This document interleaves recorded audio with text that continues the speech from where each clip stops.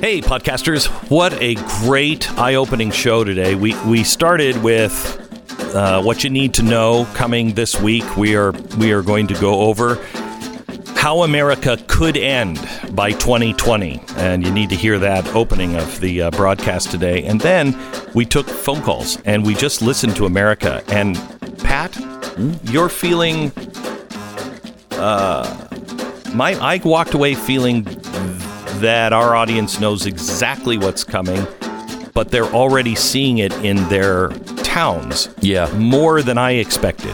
Yeah, it seems that way. And already preparing for the worst. Hoping for the best, but preparing for the worst. Which is a good place to be. Mm-hmm. You don't want to miss a second of today's podcast.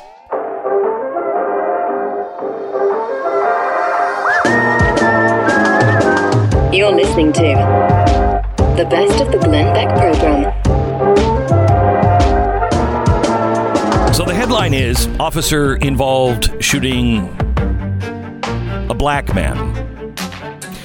But if you look at the body camera video, you see that this officer was called to the house by a family member who said, my brother is trying to get in, trying to break into our house and threatening my mother. So the police officer showed up. He was by himself, apparently on foot, it looks like, and he walks up to the house. The sister is now inside. She answers the door, and he can hear in the background, "Get out, get out." And the officer says, yes, get out of the way. Is he inside? Get out of the way. She does, and here comes the brother, and he's got a large knife, a kitchen knife on him. He, with crazed eyes, starts chasing the police officer. As the police officer is running, he turns back and shoots the guy. Now he's dead, and of course, the riots have begun. This Wednesday, I'm going to talk to you about the way America ends. This really is our last call, and it will end if you're not informed and you don't play your cards right. We've seen this unrest before. We've shown it to you in the last couple of years. Global unrest through the State Department programs like Civil Society 2.0. Most people don't know about that, but if you're a Blaze subscriber, you do. The tech camps. We showed you how with George Soros and others and big dark money, the State Department is helping start civil unrest all over the country. Ultimately, it's something called color revolution, and the same people are involved. Well, the left has a plan for November, and it's an Eastern Europe-style American color revolution. What we're going to tell you on Wednesday is that you are being set up for an Eastern European-style color revolution. And the playbook for Main Street USA is exactly the same that they've used in places like Ukraine. And it's initiated by the same people in order to upend our system this November. And everything is connected, and we can prove it to you by showing the original documents. The Obama administration in Ukraine, Biden in Ukraine, Civil Society 2.0, the State Department's relationship with George Soros, BLM and Antifa street riots, the Great Reset, public school education, mail-in voting, and now, more and more, the words revolution. It culminates in 2 months in America. It's actually out in the open, but we're being softened up and desensitized about to what's about to happen. They want the removal of an elected president to appear as if it was his fault. Wednesday, I will show you who's behind it and how it all works, and it will be the tale of 3 chalkboards. Chalkboard 1 is how the intelligence community teaches a successful coup. Well, they've got everything. They've got everything. Chalkboard 2. I've drawn up and watched over the last 15 years. What does it take for a successful revolution? What would it take in America? That is a terrifying chalkboard. And then chalkboard number 3, the blueprint for a successful color revolution that was drawn up by the Obama administration's deep state, as written by Obama's advisor to Russia, who was then promoted to ambassador to Russia.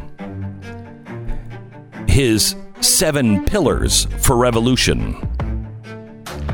You need a unpopular incumbent. You need a united and organized opposition. You need the ability to quickly drive home the point that voting results were falsified. You need enough independent media to inform citizens about the falsified vote. You need political opposition capable of mobilizing tens of thousands or more demonstrators to protest the electoral fraud. And you need divisions among the regime's coercive forces. Sounds like America today. It's the plan from the Obama administration. We'll show it to you Wednesday. This is the best of the Glenn Beck program. We go right to Matt in Connecticut. Hello, Matt.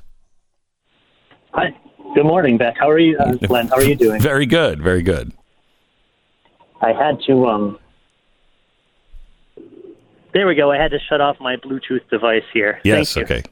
Thank you. I'm glad you're listening. So I am a dairy farmer in northeast Connecticut. And I know you're a little bit familiar with Connecticut. Haven't been here for as long as you were. And, we could talk about a lot of things, basically talking about food security and what this country went through, and if there's this whole round 2 of COVID that they've been talking about. But it really, so I'm a dairy farmer. We have been milking cows here in Woodstock since 1885. My kids will be the 7th generation on our farm. We milk 150 cows, and we diversified our operation to include a retail farm store, just because, as you know, the dairy industry has been sort of struggling here for at least the past 10 years. We've been on shaky ground. So when COVID hit, our farm store, which in February was kind of a quiet place, people just coming in to get their milk. We bottled milk in glass, and we have our core customers who always come in. But by March and April, when COVID hit, we had everyone in town looking to find a place to purchase food for their families when it just wasn't available on the supermarket shelves. And, I'm someone who I do deliver a little bit of milk to supermarkets, retail markets, and I know I see how it works. In the back of the supermarket, there's no big storeroom back there of extra food for people. And, no one can expect that food is always going to be there tomorrow. I think the things that you've talked about for years now, about having a food supply for your family and keeping your family, safe through something that you can't prepare for is now more important than ever. People have to seek out their farmers, learn who they're, learn where they can get a good, steady supply of food in case something were to go wrong again, in case we have a breakdown in supply chain. Our supply chain for food in this country right now is still very weak, in my opinion. Well, Matt, thank you for keeping the fires burning in Connecticut. Thank you so much for listening. And I think you're exactly right. People don't realize how fragile the supply chain is. Even just today, I just read a story last night in, some economic magazine about the shippers in the West Coast ports.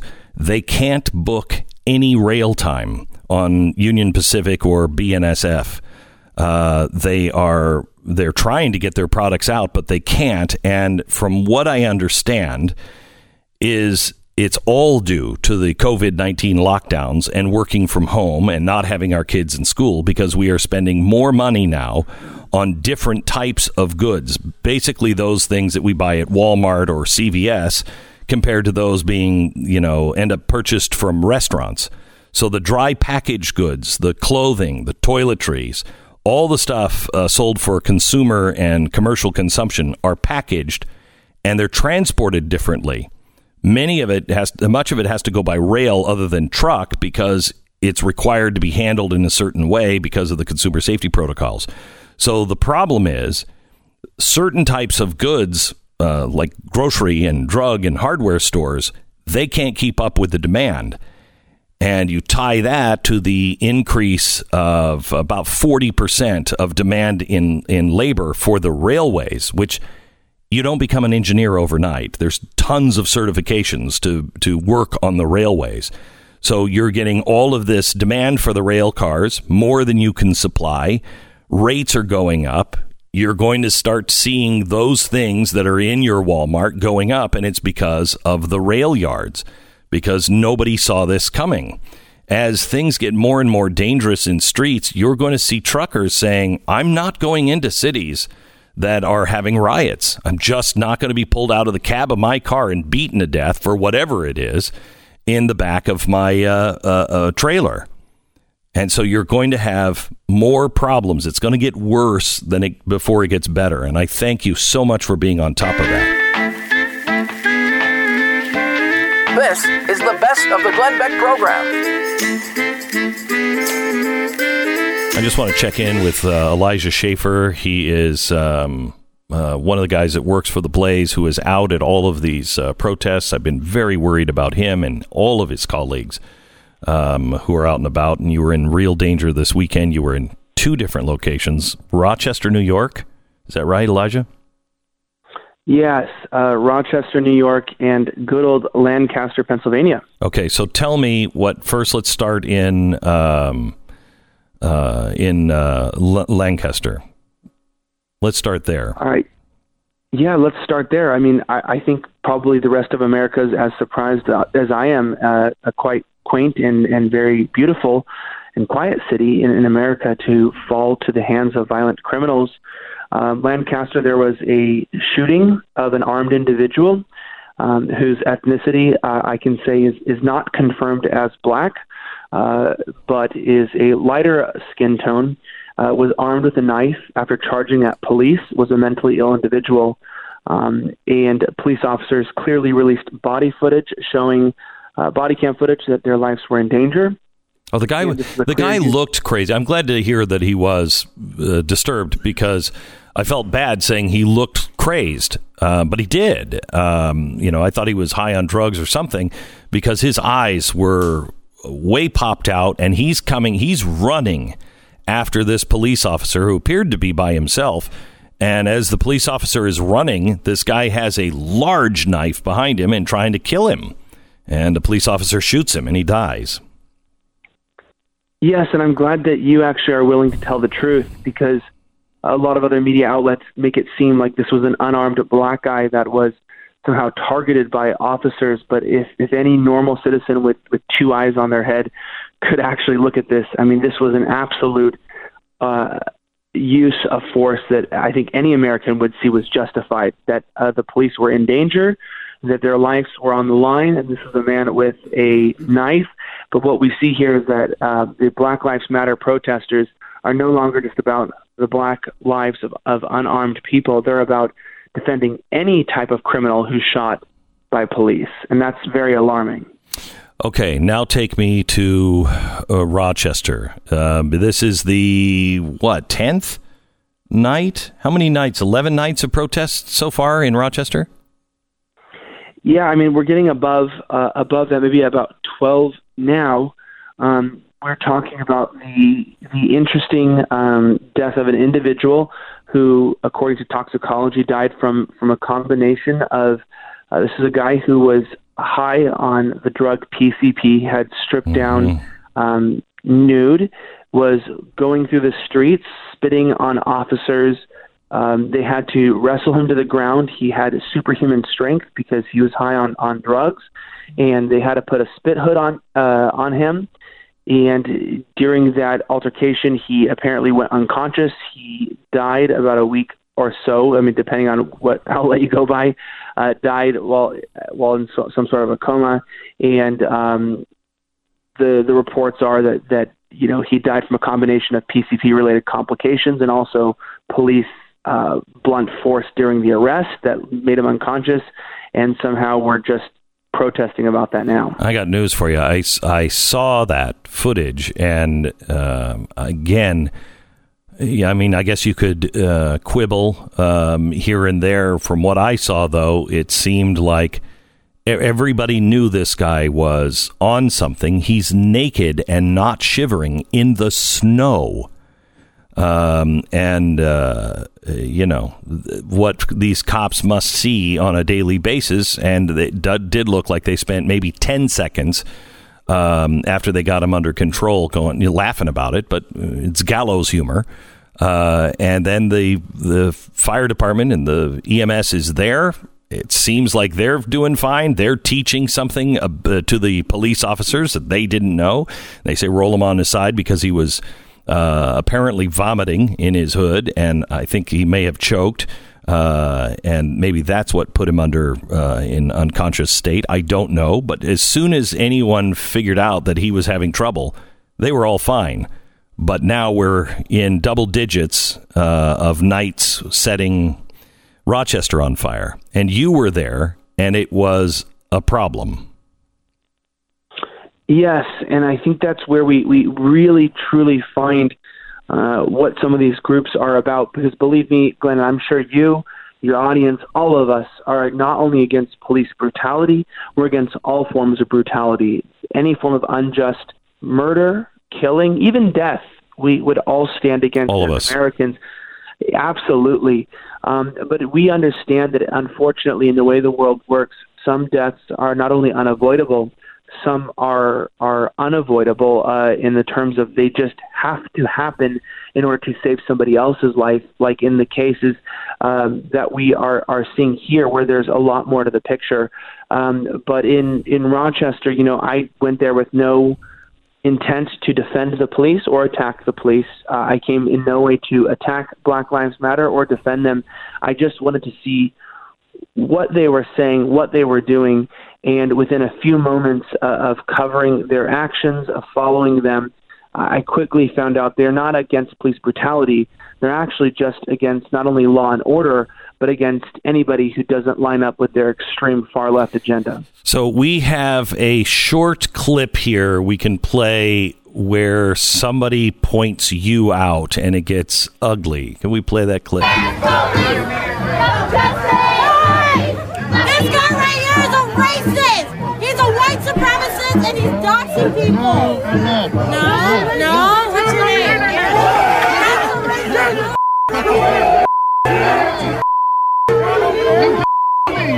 Okay.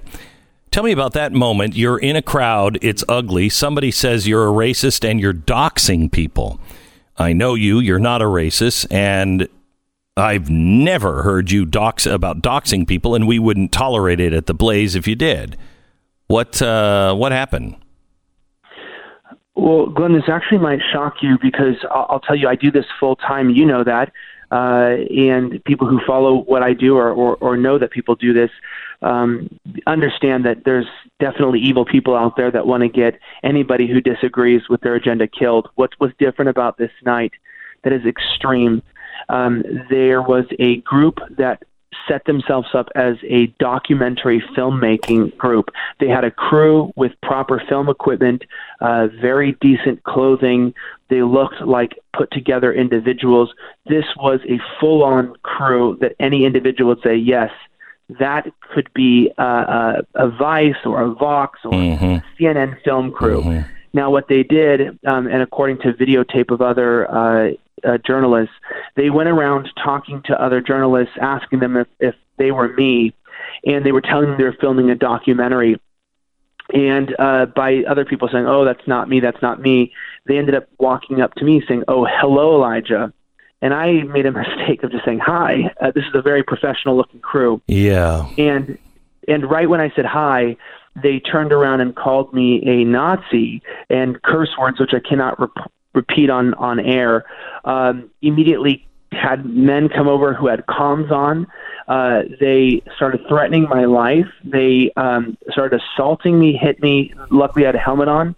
So essentially, with piecing together with journalists who, by the way, are not all conservative or Republican, these are even left-wing people, we figured out that they set up, by realizing I was there by the second night, they set up a fake film crew to look like a documentary film crew in order to hunt me down and to pick me out in order to avoid police detection so that they could assault me, threaten my life to kill me, and turn an entire crowd on me that became so immediately violent that the police saw this, that even a somewhat left-wing journalist said, I saw as the crowd turned against you and the violence escalated.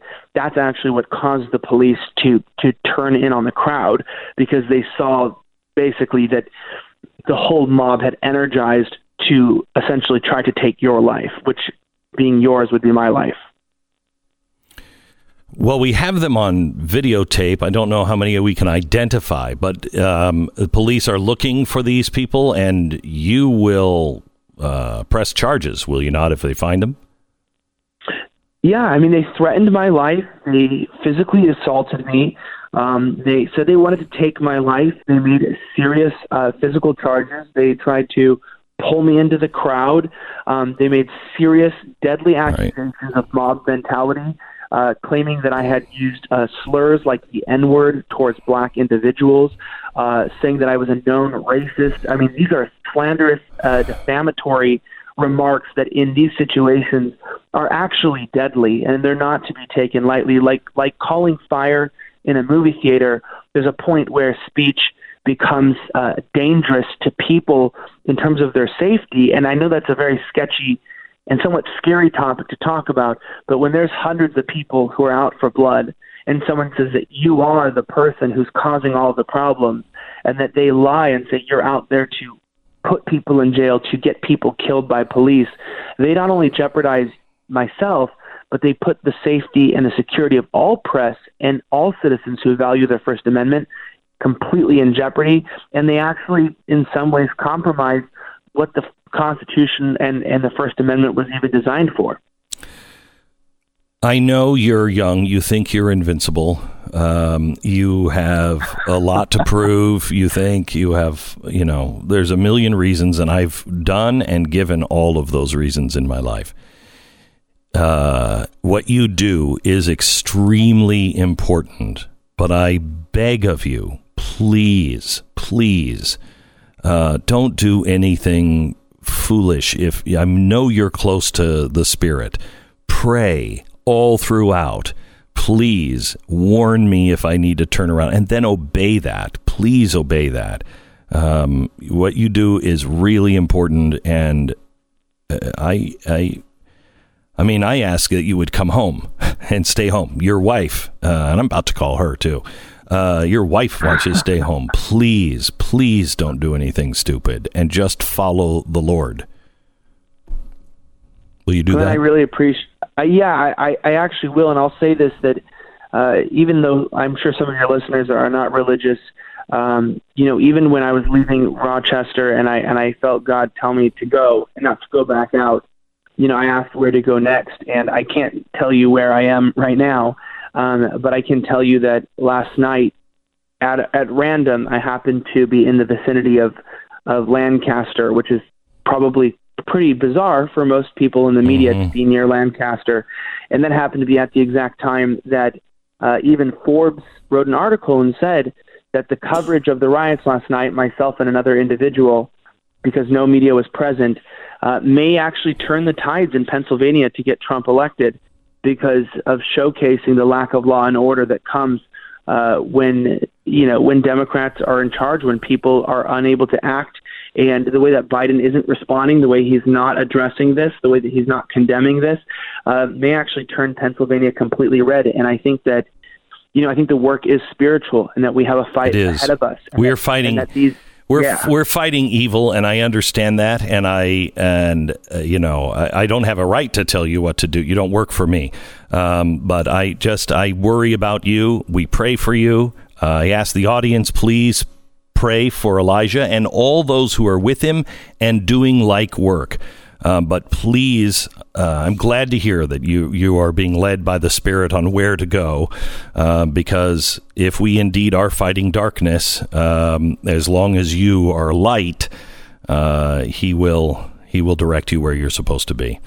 Elijah Schaffer, he is the BlazeTV host, Slightly Offensive. You can follow him on YouTube as well at Slightly Offensive. Where is that video? Is it on the Blaze? Or the YouTube, or all platforms? So right now, some of the clips are on Twitter, on Blaze Twitter, so you can look at BlazeTV or The Blaze, also on Instagram. But on Wednesday, there's going to be a full synopsis at 2 p.m. Central, put out with everything that has happened with commentary at BlazeTV.com. Thank you so much. I appreciate it. Elijah Schaffer.